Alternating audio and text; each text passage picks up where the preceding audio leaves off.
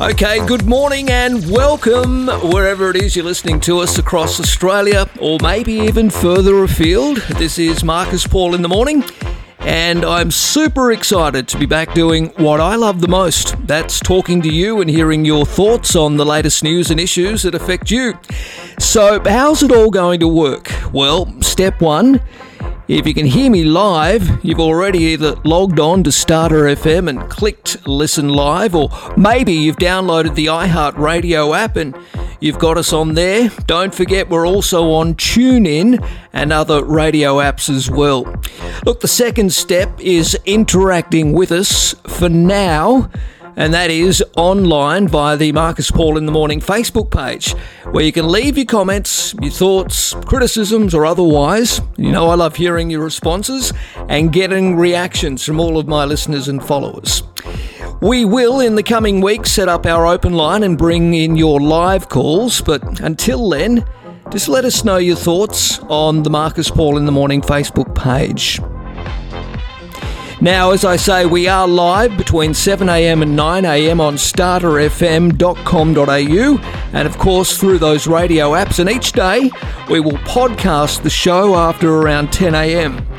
At this stage, as we set things up, we're only on for a couple of hours, but, of course, we will be increasing that most likely to a 3 or maybe even 4-hour show in the near future. So, what will the program be all about?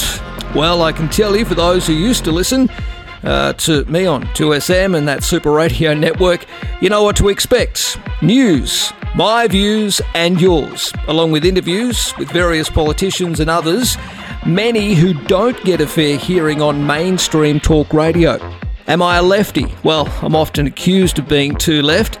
Let me say this. If it means do I want a change in governments, more accountability from those who have the keys to the Treasury, less corruption and pork barrelling of our money, well, then if you have to label it, I guess I am. It's up to you. But what I am about as a journalist is to cover as best as I can all sides of an argument or an issue and give you my take on it, hear your take, and then people can make up their own minds. I figure that is exactly how a democracy is supposed to work. Okay, so today is Monday, February the 7th. On the show, I'm going to catch up with the new New South Wales Independent MP, Helen Dalton. Now, Helen and I have spoken over a number of years, and I did dub her the Marcus Paul in the Morning Water Warrior for her work in trying to set up a searchable water register, that is, who owns what, and where do they come from? What do they do? Now, also, I applaud Helen's strong stance on issues relating to water harvesting on the Murray-Darling and other issues including regional health and also, of course, alleged corruption within the National Party of New South Wales. Anyway, the latest on Helen, and I'll speak to her in the next hour, she has left the Shooters, Fishers and Farmers Party after untenable disagreements between herself and the party. Now, the announcement was made in a statement at 4:30 last Thursday by the Shooters, Fishers and Farmers. They say that Mrs. Dalton agreed to resign from the party and sit in Parliament as an independent MP. Now, of course, we know that Helen Dalton won the seat off the National Party with a massive swing back in 2019. Now, Murray had formerly been a safe coalition seat until Helen campaigned on the issue of water management. Now, the party pointed to some of Mrs. Dalton's recent actions for a reason for parting ways, saying it was, quote, contrary to what the Shooters, Fishers and Farmers stands for and what we promised to do for the people of the Murray. Robert Borsak, who's the party leader, said we wish Helen all the best in her career in politics without the party. He said we invested a significant amount of resources and trust in winning the seat off the Nationals, so it is a shame it's ended this way. Now, Mr. Borsak said the shooters, fishers and farmers will again contest the seat of Murray in 2023, so next year, but they'll throw in a new candidate. Well, good luck. Helen's pretty popular. The party is also committed to continue to run a select committee into the water trading inquiry and will, quote, rerun the water register bill and negotiate its carriage in the lower house with the government. All right, well, we will get Helen's response to all of that on the program in the next hour. Also, I'll go through some of the latest news. I want to say a few things about the late, great Shane Keith Warne. I've also admired Warney not only as a cricketer, but of course also as a media commentator and personality. I'm kind of still in a bit of a shock, to be honest. Warney was only a couple of years older. I'll also have a chat about the cost of living, particularly how it's leading to so-called mortgage stress in areas such as Western Sydney. The floods, well, we need to talk about that after how such events, which are supposedly once in a lifetime, are becoming even more frequent. I mean, you look out to Richmond and Windsor and various areas, even in my own backyard in Western Sydney.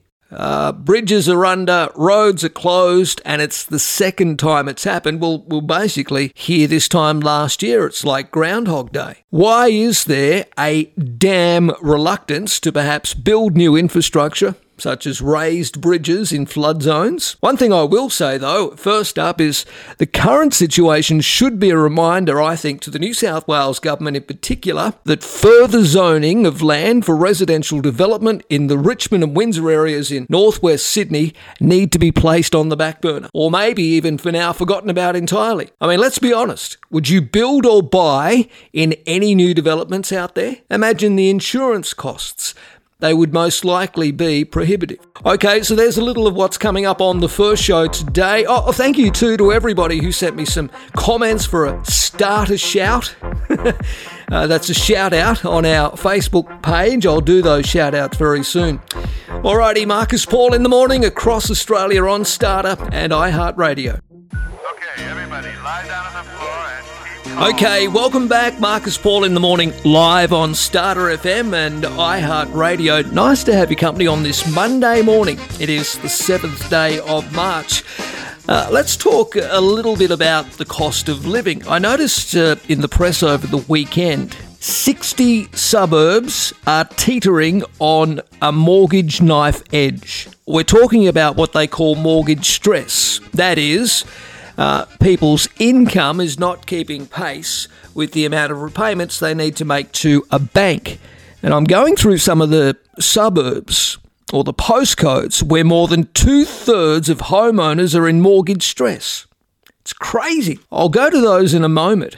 But new research has revealed 60 Sydney suburbs where more than 2/3 of homeowners are in mortgage stress and they're living on a so-called financial knife edge. Now, this research has been put together by Digital Finance Analytics and also revealed close to 2 in 5 homeowners in New South Wales are already in mortgage stress. I'll repeat that. Close to 2 in 5 homeowners are already in mortgage stress in New South Wales, and this figure could climb closer to half with even a small change in interest rate, such as an interest rate rise. Now, what is mortgage stress? Well, here's a better definition. It's defined by the DFA research, that's the Digital Finance Analytics research, as homeowners spending more on their repayments and other living costs than they were earning.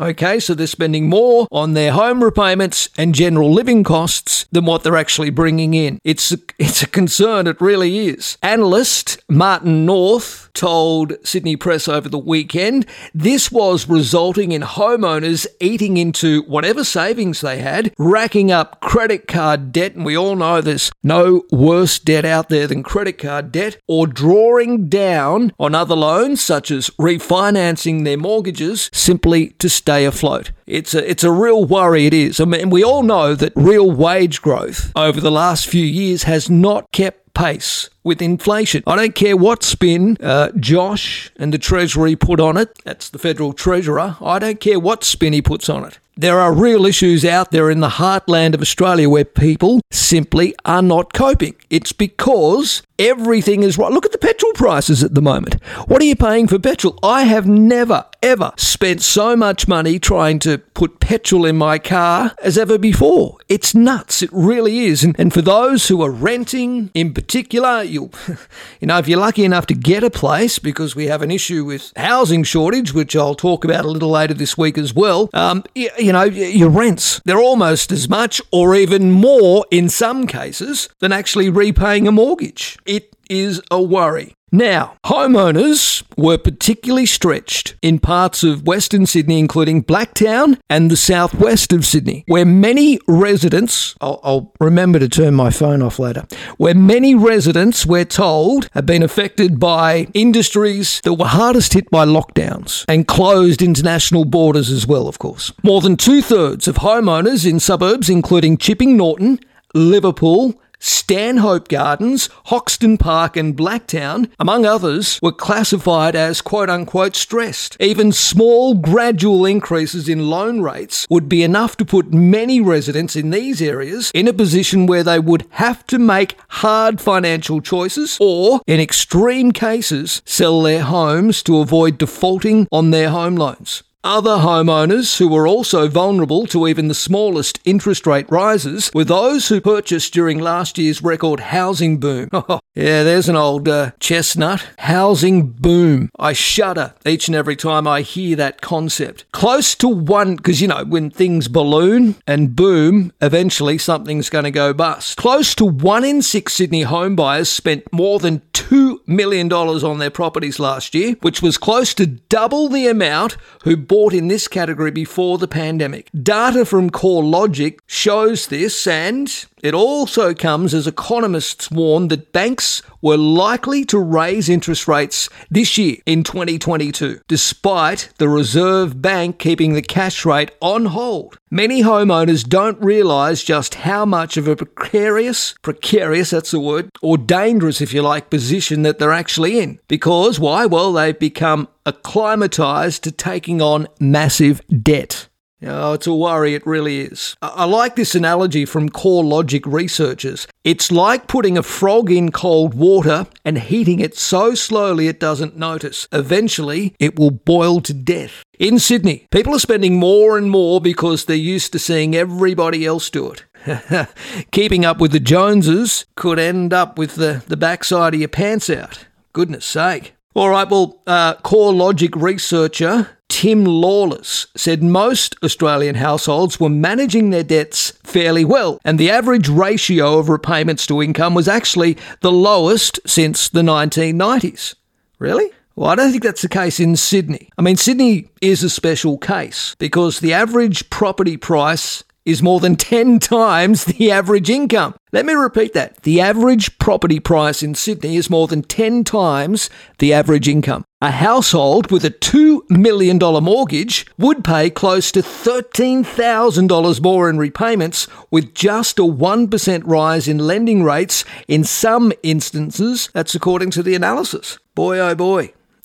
Debt, housing stress, it's a worry going forward. I think it is. And where is stress the worst? Well, I'll read out some of the suburbs. Abbotsbury, Bosley Park, Adenza Park, Prairiewood, St John's Park. Areas around Dean Park, Hassel Grove, Plumpton, Oakhurst. Around the Liverpool area, Cashula, Chipping Norton, Lanier, Moorebank, Prestons, Warwick Farm, Stanhope Gardens and Glenwood. Areas around Mount Druitt, Shalvey, Tregear, Wayland, Blackett, Emerton. If you think of these areas, the postcode 2770, these were once considered some of the most affordable in Sydney. Now we're told that mortgage stress is rife there. Areas around Hoxton Park, Cecil Hills, Horningsea Park, Camden, Cawdor, Cobbitty, Oakdale, Grassmere, all of these areas. Also in Quakers Hill and Acacia Gardens, out around the St Clair Erskine Park area, and down into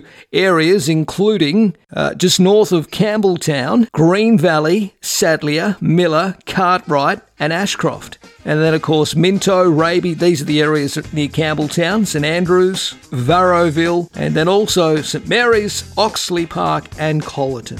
Is it any wonder? In 2021, 17.4% of Sydney homes, that's 17.4% of Sydney homes last year, sold for more than $2 million. 17.4%. Let's go back a decade. 2012, only 2.2% of Sydney homes sold for $2 million plus. Is there any wonder there's so much mortgage stress out there? Marcus Paul in the morning, live on Starter and the iHeart Radio app, and you've got us on there. Don't forget we're also on TuneIn and other radio apps as well. All right, welcome back on this Monday. Marcus Paul in the morning, live on Starter and the iHeart Radio app. Nice to have your company. I'll get into those Starter shout-outs for this Monday morning for you in just a couple of moments. But look, part of what we are doing, of course, needs to be paid for. So we have sponsors. And I'm very, very happy to say that one of our first sponsors on board is a wonderful organisation called Fox Safety Consulting. Now, workplace health and safety, WHS, or even occupational health and safety, OHS, depending on what state and territory you're in, is a requirement of every trading business in the country. There's no getting around it. That's why your business, no matter how big or how small, needs Fox Safety Consulting. Workplace health and safety or occupational health and safety can be confusing and at times very frustrating. To know it is. I mean, it's hard. It's difficult to understand and know exactly what it is you need to do and how to do it. That's why your business, no matter how big or how small, needs Fox Safety Consulting. At Fox Safety Consulting, Rick and his team will take the time to get your business and understand how it operates. That's so that they can provide the very best in safety for your workplace. They'll design customized, practical solutions to fit your needs and make sure your business remains compliant. But equally, as importantly, they'll keep your workers safe. Fox Safety Consulting's national network of consultants are now ready to support your safety journey. Already building a strong reputation, Fox Safety Consulting is currently working with micro businesses along with governments right across the country. So, get in touch today. Get in touch with them to see how they can help you and your business. To make an inquiry, go to foxsafety.com.au and choose Fox Safety Consulting to support your safety journey. Alrighty, so please support those who support us here at Marcus Paul in the Morning. For any inquiries on sponsorship, all you need to do is send us an email, starterfm.com.au. All right, welcome back. Marcus Paul in the morning on this Monday. Thank you for tuning in and thank you for listening in to the podcast. Don't forget we are live 7 a.m. to 9 a.m. each day on StarterFM.com.au and, of course, on your favourite radio app. Do yourself a favour, download already if you haven't the iHeart Radio app. Now, something that I will do every day, and the way to get your feedback to me is via the Marcus Paul in the Morning Facebook page at this stage, and I want to do what we call starter shouts or shout outs. And look, I've got so many people that have made contact so far, so let's go through a few of them. Thank you to Robin, who's listening in Camden this morning in southwest Sydney. Robin says, Marcus, it's great to hear you on air again. Les Baldwin, Marcus, I couldn't wait to hear you back on the radio. Your show will be compulsory listening for my wife and I. Good luck. Although with the audience you had before, you won't need luck. Well, I think we'll need a bit of luck, but thank you, Les, and I hope you're enjoying it so far this morning. Ryan will be listening in the Central Coast. Thank you, Ryan. Mitchell Thornton, listening in Perth, King Prawn. Good on you, Mitchell. Thank you. Make sure you pass it on to everybody else. Pauline, listening in Shoal Bay. Anthony Villa, listening from the Sutherland Shire in Sydney. Thank you, Anthony. Is it Semil? Cemil or Camille? I think it might be Camille. Not sure. Listening in Frankston, Victoria, thank you. Jono Pryor, listening in Maroochydore up there in Queensland, thank you. Dean Mays, just finishing up a night duty in the intensive care unit here in Adelaide. Long live the King Prawn. Good on you, Dean. I hope you had a decent night and it wasn't too hard there. I love those that work in the health space. Well done to you. And I know that'd be a tough job. I don't think I could work in intensive care. Elliot's listening in Melbourne. Thank you, Elliot. Colleen Cooper, who was apparently at work, but download the podcast, okay, Colleen? Hopefully you're hearing me on the potty today. Marcus Lang goes by the nickname of Hoodie, listening in Livo, that's Liverpool in Sydney. Kyle Towers, listening on the Coffs Coast, thank you, Kyle. Ricky Lawrence, listening in Shepparton, Victoria. Oh, Ben, here you go, Benjamin Atkinson. I don't even know if that's your real name, Ben, but anyway, Ben is listening in Moscow, Russia. Ben, you're an idiot, but I do like hearing from you. Daryl Leesdown, listening in Melbourne. Paul Dalton, listening from the Gold Coast. Aaron Parker, listening in Wollongong. Joseph Poole, listening in Townsville. Brett Ivory, listening in Perth. Joel Height, listening in Brisbane. Peter Calder, who's listening in Orange. And Dane Sanderberg, listening in the Snowy Mountains area in Cooma. If you want a shout out, all you got to do is go to the Marcus Paul in the Morning Facebook page, and you'll find the section there, and send us your shout out. Let me know where you're listening to the program, whether you're listening to it live on iHeart Radio or StarterFM. Let me know if you're listening to the podcast or PRAWNCAST afterwards. I'd love to hear from you. And of course, you can comment on any of the stories that we put up after the main show podcast as well. Not too far away from hearing from Helen Dalton, now independent in New South Wales. Helen, of course, formerly of the Shooters, Fishers and Farmers Party until they turfed her out on Thursday. I don't think Helen minds so much. It's good, a fresh start, and she will be able to now speak her mind a little more when it comes on issues regarding health in regional New South Wales and water management in particular. That's on the way with Helen. Marcus Paul in the Morning, live on Starter FM and on the iHeart Radio app. All right, well, it's great to catch up with my water warrior, Helen Dalton. Now, those who listened to the previous program would know Helen and I spoke on a weekly basis about issues surrounding regional New South Wales. Although Helen, I've noticed in the last week or so, has had to deal with a heck of a lot more politics within politics, is what I'm going to call it. It's been reported there's been a spectacular falling out over water management, which has seen our water warrior, Murray MP Helen Dalton, part ways with the New South Wales Shooters, Fishers and Farmers Party. She is now an independent. I have to say it caught me by surprise. Hello, Helen. Yeah, hi Marcus, how are you? Oh, well, nice to talk to you. It's lovely to have a chat. I've missed the last couple of weeks, so me too. Really looking forward to this conversation. Lovely. All right, now, you, of course, won this seat at the Murray from the Nationals back in 2019. You were the only female in the Shooters, Fishers and Farmers Party. Now, I would have thought you would have been an asset or a treasure to them. What's happened here? Well, we've had a parting of ways and obviously a parting of ideology too. Well, I'm still sticking to my thoughts on floodplain harvesting, but what happened last Thursday week was we had a disallowance motion on floodplain harvesting. So Melinda Pavey put in some regulations on a Friday afternoon at 5 o'clock, as she did. This was the third lot. Nothing like a Friday afternoon for changes. That's for sure. And so what's happened were, this would be the third time that we would the upper house MPs would come to a vote on those regulations because understandably they were upset about that. And Robert Borzak, the leader of the SFF, told me that he would support the disallowance motion. So in other words, throw those regs out and let's go through the correct process. And right up until the day before, he said that he would support the disallowance motion. And then when it came to the vote last Thursday week ago, he abstained. And he and Mark Banasiak, the other member, the SFF, abstained from voting, gave me no indication that they were going to do that, did not discuss that with me. And I just thought that was just a bridge too far for me.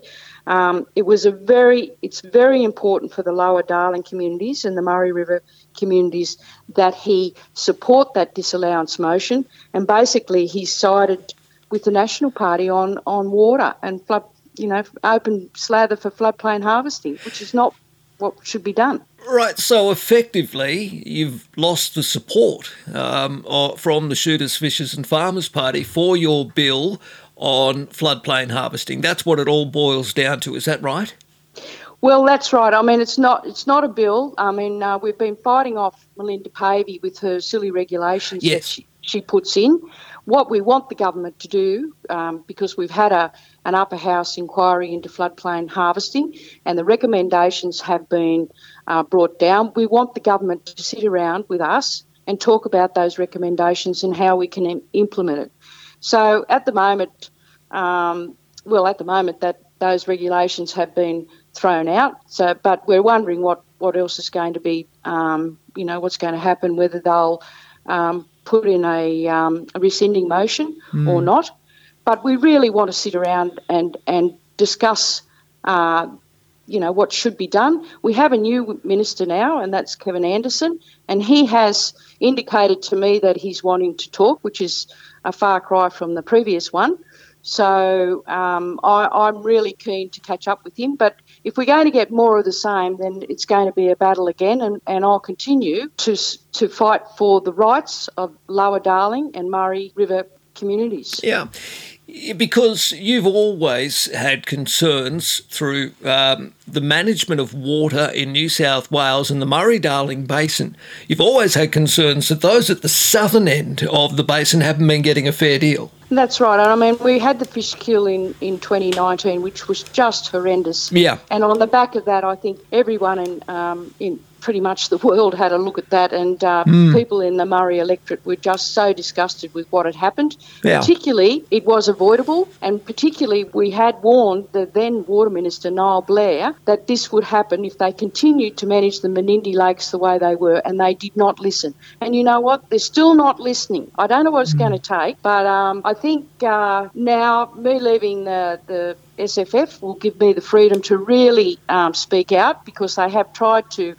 so you've been effectively hamstrung, if you like, by the Shooters, Fishers and Farmers Party in really speaking out about your concerns for the excessive water take in the north of the basin. That's right. I've certainly had to... They've wanted me to moderate my comments. Sure. And that hasn't fitted well with me. But I've also been very critical of National Party MPs for towing the party line. And so I just thought I refused to do that. And so that's the action I've taken. I'm pleased that I have now parted company. And I think that the Shooters, Fishers and Farmers Party were really a handbrake on me. And now I feel kind of that I can do the very, very best for my electorate.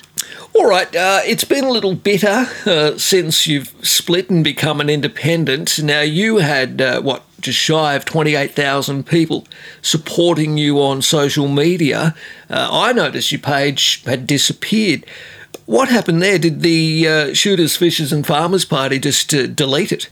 Yes, they've trashed my Facebook page, and the sad bit about it is I've had my father passed away 3 or 4 weeks ago, and there were near 1,000 messages of condolence on that page, and photos of family and comments. So I've lost all that, which is a real shame. And I've had family members coming to me saying, "What are we going to do? We've lost all that." So what can you do? I've asked the party director in an email if he wouldn't mind just giving my page back to me. It's my page, originally my page. They insisted in having control, being administrator or whatever, and we knew it was going to be, it could be a problem, and we were trying to avoid all of that. But in the, I did think that they would be decent enough to give me back my page, because it is my page, but it seems not so at the moment. So we are looking into trying to regain that. And can you appeal to Facebook themselves?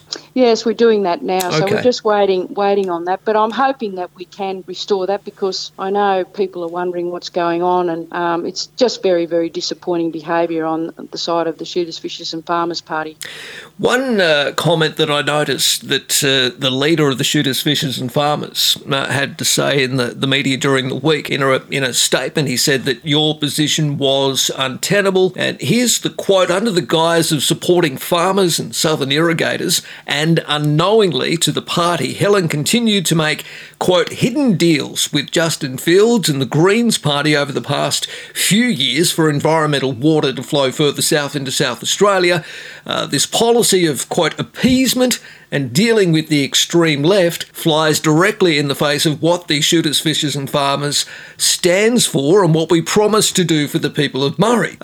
So effectively, he's saying that you're pandering too much to the left, but you don't have the support of Labor. This is what I don't understand. Look, I've read his media release a number of times. It's just really an incoherent hissy fit. I've done no deals with anyone. I don't want to see another fish kill. I want to see an equitable distribution of water. I want to see those rivers flowing and far better management. That's what I'm standing up. I'm standing up for the people of Murray. So I think Robert Borzak's has limited understanding or knowledge of water and even the communities out west. So if that's, if I'm trying to make sure that our environmental needs are met, that our certainly our agricultural needs are met, and that everyone gets a fair share. So if that's what he's against, well, I'm pleased to be out of that party. Okay, well, look, at the end of the day, they can kick you off Facebook, and you're no longer part of the party as such, but they can't effectively gag you forever. As an independent, you say that you can actually increase your popularity in the seat of Murray. I mean, you won the seat with a massive 26% swing against the Nationals, and you must be pretty confident you can retain the seat and maybe even increase your margin now that you've left the shooters. I think so, and we've worked really hard on not just water, but on health and education, digital connectivity, infrastructure. So people in my electorate know that myself and my staff are very, very dedicated to getting a better deal for the electorate. Yeah. And I feel confident that we will be able to maintain, or I should be re-elected next year, which is only 12 months away, really, the election. Yep. And that's all I can do is I've got my North Star. I just want to make those improvements for the seat of Murray. I've noted that Robert Borzak's also commented and says I'm a single issue person, which is not true at all. We even had talked about foster care and all those things. Well, you and I have discussed many issues: mental health, foster care, as you say, and in particular the lack of health facilities at Griffith Bay Hospital and others. I mean, you and I have spoken in the last couple of years on so many different issues, not just water. I mean, obviously we call you the water warrior because that's been one of the key factors, understandably, that you've been fighting for in the Murray, and that is an equitable share of the resource of water for everybody, no matter whether you're in the north or the south of the Murray-Darling Basin. So, calling you a one-issue politician is just rubbish. It is, and even when we were last in Parliament, we had a forum on foster care to try and encourage the government or to increase the foster care from 18 years to 21 so that they're not just abandoned when they turn 18. And that support was, we had everyone from basically all political persuasions at the forum listening to some of the kids that were explaining their situation. And so I will unashamedly speak to everyone about certain issues and those issues that affect my electorate. And I think there's the proof in the pudding there, really, when you've got the Greens, Independents, Coalition, Labor, all at that forum, all very interested. So we'll hopefully make some ground with that, and I'll certainly be talking to the Premier, Dominic Perrottet, about that because it's really cost-effective and who wants to turf their kid out at 18 anyway? So, there's lots of issues. Certainly water was, the terrible fish kill we had in 2019 was probably a big catalyst for me winning the seat, but I'm certainly not a one-issue person. I deal with all issues that impact on the seat of Murray. All right, well, you and I will continue to discuss these and more issues here on Marcus Paul in the Morning, as always, Helen. It's great to talk to you. Do you still get to keep that nice little office there in Parliament House, or yes. do you stay there, or are they kicked you out of the office too? Well, I can request that the office be put somewhere else because, with perhaps the other independents. Now I'm the fourth independent. There's three others. Yes. So I can request that, but I'm not particularly worried about that. No, fair enough. Yeah, but no, it's everything will stay the same in a way. Okay. As far I know, I've had a lot of people coming in on Facebook or messaging me going, "Oh my God, are you going to lose your staff? Are you going to lose the offices? At Griffith, Denny, or Baronga? What's going to happen? What's going to happen to all that? We know you've got you're still staff. an elected member of Parliament. So exactly. Yes. Yeah, so nothing, all it'll change was probably my branding and I'll proudly be saying I'm an independent. All right, Helen, great to talk. I'm sorry that this has all taken place in the last couple of weeks, but I think it'll make you stronger. I think it'll make your causes a lot stronger as well, and it may mean you're less hamstrung to talk about the issues that you want to talk about and fight for the people of your electorate in Murray. Good to chat. No, thanks, Marcus. It's great to Okay, welcome back. Marcus Paul in the Morning, live on Starter and the iHeart Radio app. Look, so much has been written and said about Shane Keith Warne, Australia's greatest ever bowler in my mind anyway. Certainly up there with Lily, Tomo and the rest of them. I'll have my say on Warney and his sad demise and passing a little later for you. Meantime, this caught my attention over the weekend.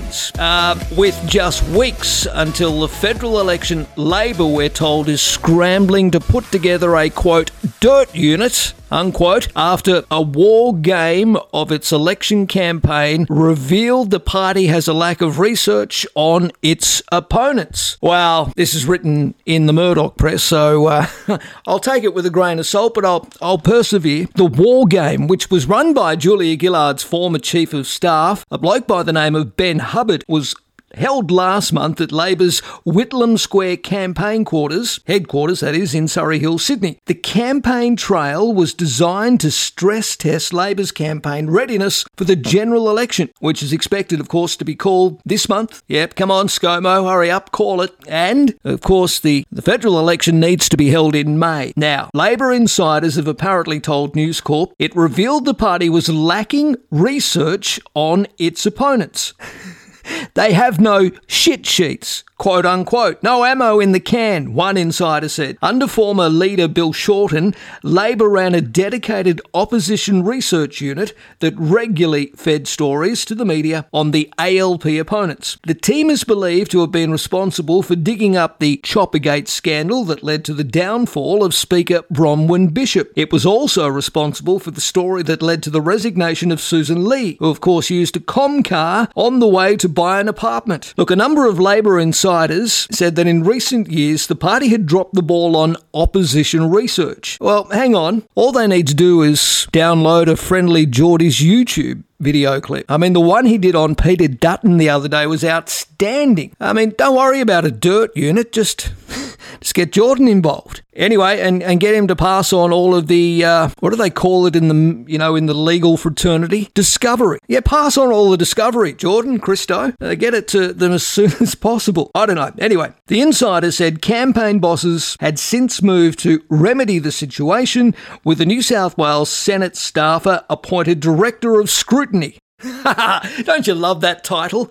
Director of Scrutiny. It's your job to draw up some shit sheets. Yeah, this Director of Scrutiny will run the party's opposition research unit, quote, dirt unit, with a plan to hire more staff. I might get a gig there. Anyway, another Labor figure denied Labor had fallen down on its dirt digging. He said it's not true to say there was nothing in the cupboard. He said the person who had been doing the job of opposition research had been reassigned. Labor National Secretary Paul Erickson said he had no public comment to make about Labor's campaign. Good on him. I wouldn't be making a comment if I was Labor's campaign strategist or manager, certainly not to News Corp. Anyway, so that's just something I found very interesting. Imagine that as your job. Is it something you'd like to do? It'd be interesting, wouldn't it? Your job is to draw up a shit sheet on those who are in power. Dear oh dear. Anyway, if you want to have your say on that or any of the other stories we've spoken about on the program so far this morning, you can do so. Leave your comment on the Marcus Paul in the Morning Facebook page. You'll be able to see where to do that. All right, Marcus Paul in the Morning, live. We're on the StarterFM website, starterfm.com.au, and of course on the iHeart Radio app and on TuneIn Radio as well. Yeah, nice to have your company on this Monday. Marcus Paul in the Morning, live on Starter and the iHeart Radio app. I thought I'd just mention what's happening in Europe at the moment. Of course, we all know Ukraine are under attack from the Russians. But I want to refer to something written over the weekend by James Weir. And he's talking about what happened on Q&A last week. Are you still watching it? I tend to watch it as often as I can, even if I don't watch it live. I'll watch it on iView, just so I can hear what some people are saying, just like I try and consume as much media as I can. Anyway, I'll refer to James's article and make my own points on this, and maybe you'd like to have your say as well on the Facebook page. James writes, so something finally happened on ABC's Q&A. It might have taken a random guy throwing his support behind Vladimir Putin's invasion of Ukraine, but it finally got us all talking about a show we had kind of forgotten about. Thursday night's controversial on-air moment had all the elements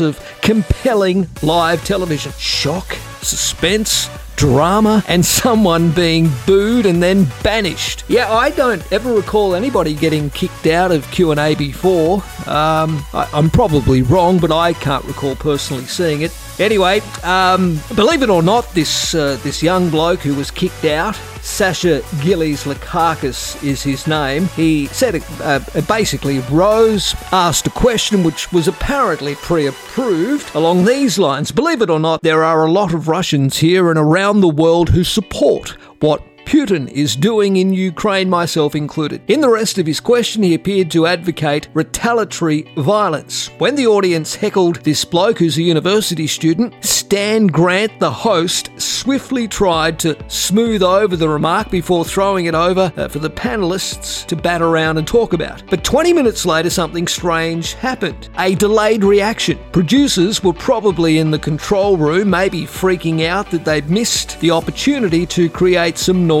or just anticipating the backlash that might come from airing such inflammatory views. That's when Stan finally snapped. He kicked into action and dramatically stopped the show to single out the university student. Something has been bothering me, the host declared. People here have been talking about family who are suffering and people who are dying. Can I just say, I'm not comfortable with you being here. Could you please leave? He goes on to say, Sasha, I'm sorry. You can ask a question, but we cannot advocate violence. I should have asked you to leave when you initially asked the question. Anyway, apparently this young university student was booed and portrayed as a villain, and then he had his say, I think, in The Guardian or other media in the days following. But it brings me to the point in relation to what's happening with the invasion of Ukraine. I think the vast majority of people disagree with what this young university student Sasha has had to say. Look, I'm sure there are some, but I doubt even in Russia itself that Vladimir Putin has the support of his own people. I mean, certainly some of the troops, the Russian troops that have been captured and some that have been able to speak out, basically have said we don't want to be here. I think Vladimir Putin is unhinged, to be perfectly honest. He wants things the way they once were in a new world, and that's not going to be the case. He wants to reform Russia into what it used to be. I'm simplifying it, of course, but he wants Ukrainian territory and other territories. It's pretty obvious. He wants to expand the once mighty Russian Empire. Go back to the USSR days of the Soviet Union. Well, I don't think the West, even though NATO is a bit of a paper tiger, I don't think the West will cop it. Absolutely not. Anyway, what are your thoughts on the latest from the Ukraine? Just back to James Weir and his article, which prompted me bringing this up. He says that what happened with this young university student being banished from Q&A is the exact kind of spectacle that the once very popular compulsory viewing Q&A needs to climb out of its slump. a scheduling change last year from Monday to Thursday. See, I could never understand that. Q&A was big on a Monday. You know, you need a discussion like a forum, a panel to help set the news agenda for the week. What's the point of running it on Thursday? You know, on Friday, most parliaments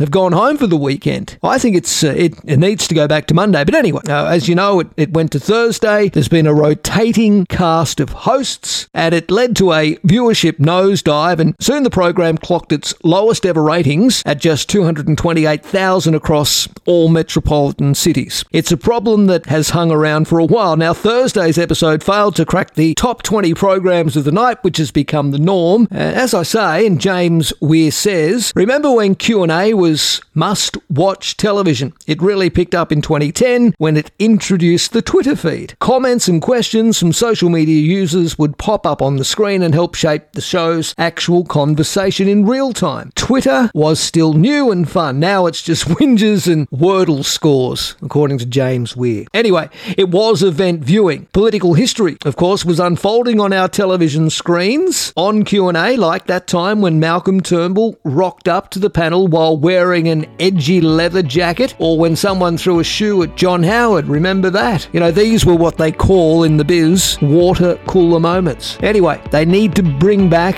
argues James Weir, and I agree with him, a little bit of pizzazz if they want to make Q&A good again. What do you make of the host? Are you happy with Stan Grant, or should there be another host, perhaps? I reckon Lee Sales would be pretty good now that she's, absconded from the 7:30 report. I think she'd be great. Marcus Paul in the morning, live around Australia. We're on the StarterFM website, starterfm.com.au, and of course on the iHeart radio app and on TuneIn radio as well.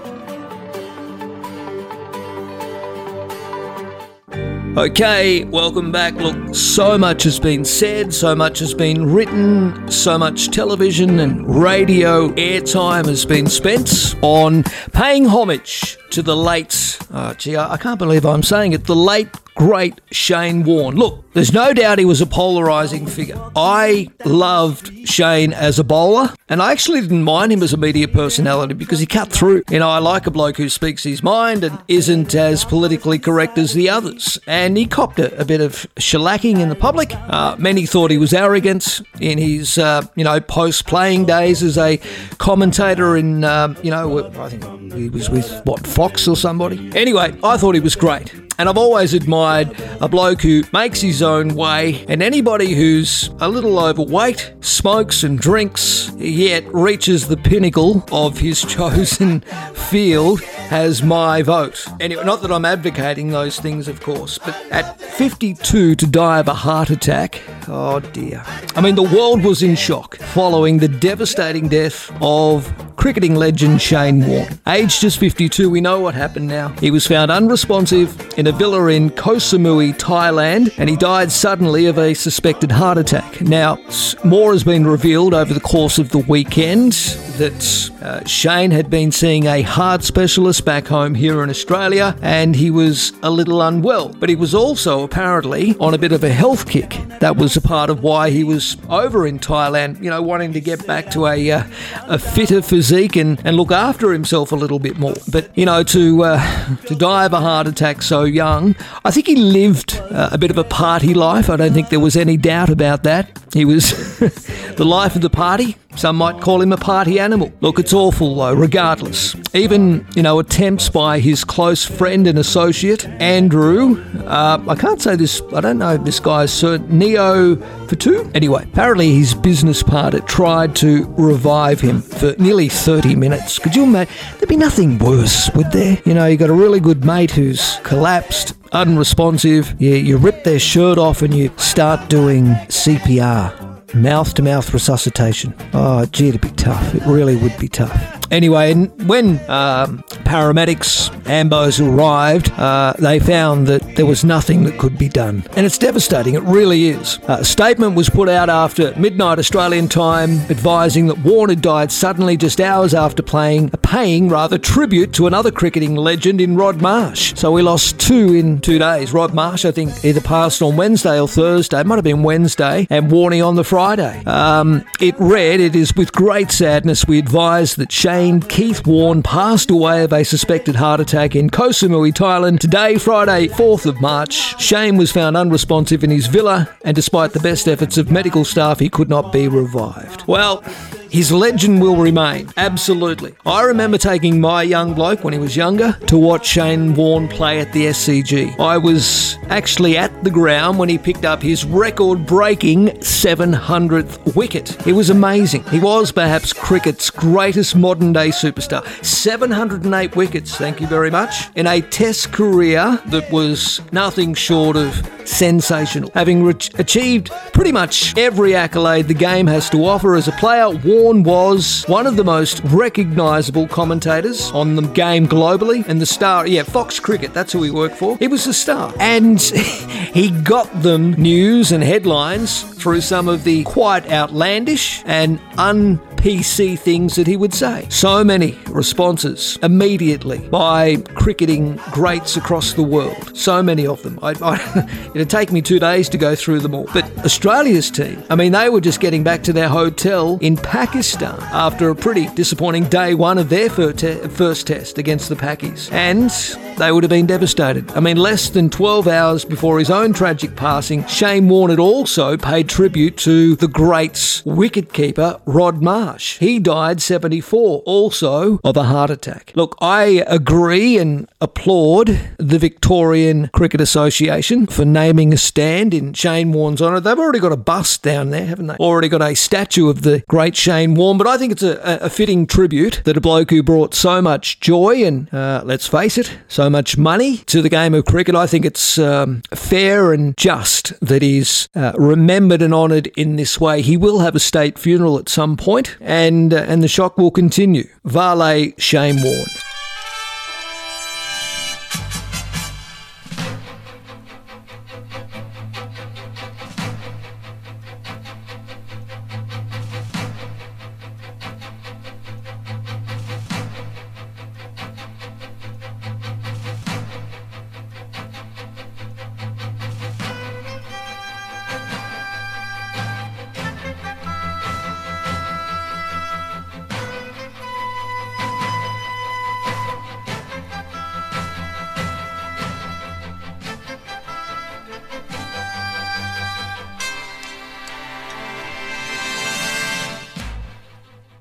So you've just tested positive. I know diarrhoea is a symptom. Have you been shitting yourself lately? Too soon.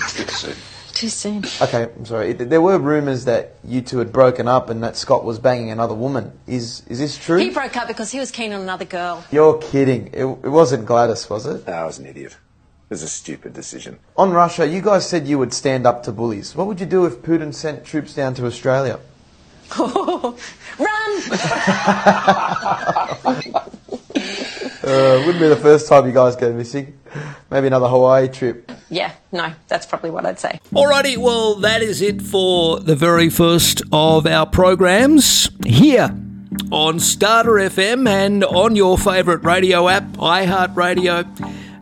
Tune in, no matter which way you've listened to us today. I hope you've enjoyed the program. I think it was all right for our first attempt.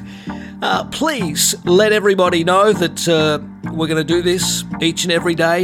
Initially, just for a couple of hours, live between 7 and 9 a.m. And if you want to listen back, or if someone you know has missed it that wants to listen into what we're doing here, there'll be a podcast up on the Marcus Paul in the Morning and the Starter FM Facebook pages a little later today. All right, so how do you get involved? If you haven't already, download the iHeart Radio app, tune in, or click on the Starter FM. Please give all of our pages a like. Now, if you want to have your say, we will prawncast or podcast this, and below in the comments, just leave your thoughts. Maybe you want to say something about my chat with Helen Dalton.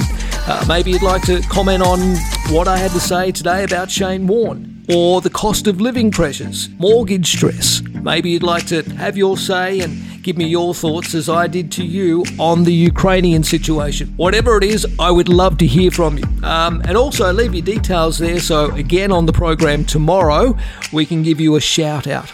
All right, well, that's it. Prawny out. I hope you have a wonderful, safe Monday. For those that are in flood-affected areas around the country, please stay safe. Remember, if it's flooded, forget it. Thank you very much, as always, to the Angels in Orange, the SES, and those first responders, police, ambos, fireys, and everybody within the community of Australia. There's nothing better than the strength of a volunteer or the heart of a volunteer. So many people, volunteer organisations and associations around the country that have come together, not just in places like Lismore, but in Brisbane, down on the mid-north coast, further down into Sydney, out there in Richmond, Windsor and other flood-affected areas. Thank you, everybody, for all of the wonderful work you've done. Don't forget, if you are affected by floods, you are entitled to some government money. Okay, there's a whole range of money that's available. Just check the Australian government website to see what it is that perhaps you are entitled to. Never be afraid. Remember, it's your money. It's just being recycled back, okay? So if you're in some dire straits, you need a helping hand, of course, make sure you reach out to the government. Just be a little weary. I mentioned this in one of my PRAWNCASTs last week. Be a little weary of who, if you're not affected by floods, who you may choose to donate to. Personally, I'd steer clear of any of the mob that took money around the bushfire time, okay? Because there's no guarantees they'll pass it on. And to be perfectly honest, this is the emergency, the current flood emergency, where they should be passing on the money we gave to them during the bushfires. Surely. Anyway, there's plenty to talk about throughout the course of the week. We'll be back tomorrow morning from 7 to 9 in another PRAWNCAST podcast. It's Marcus Paul in the morning. Have a great day. We'll talk to you tomorrow. Bye for now.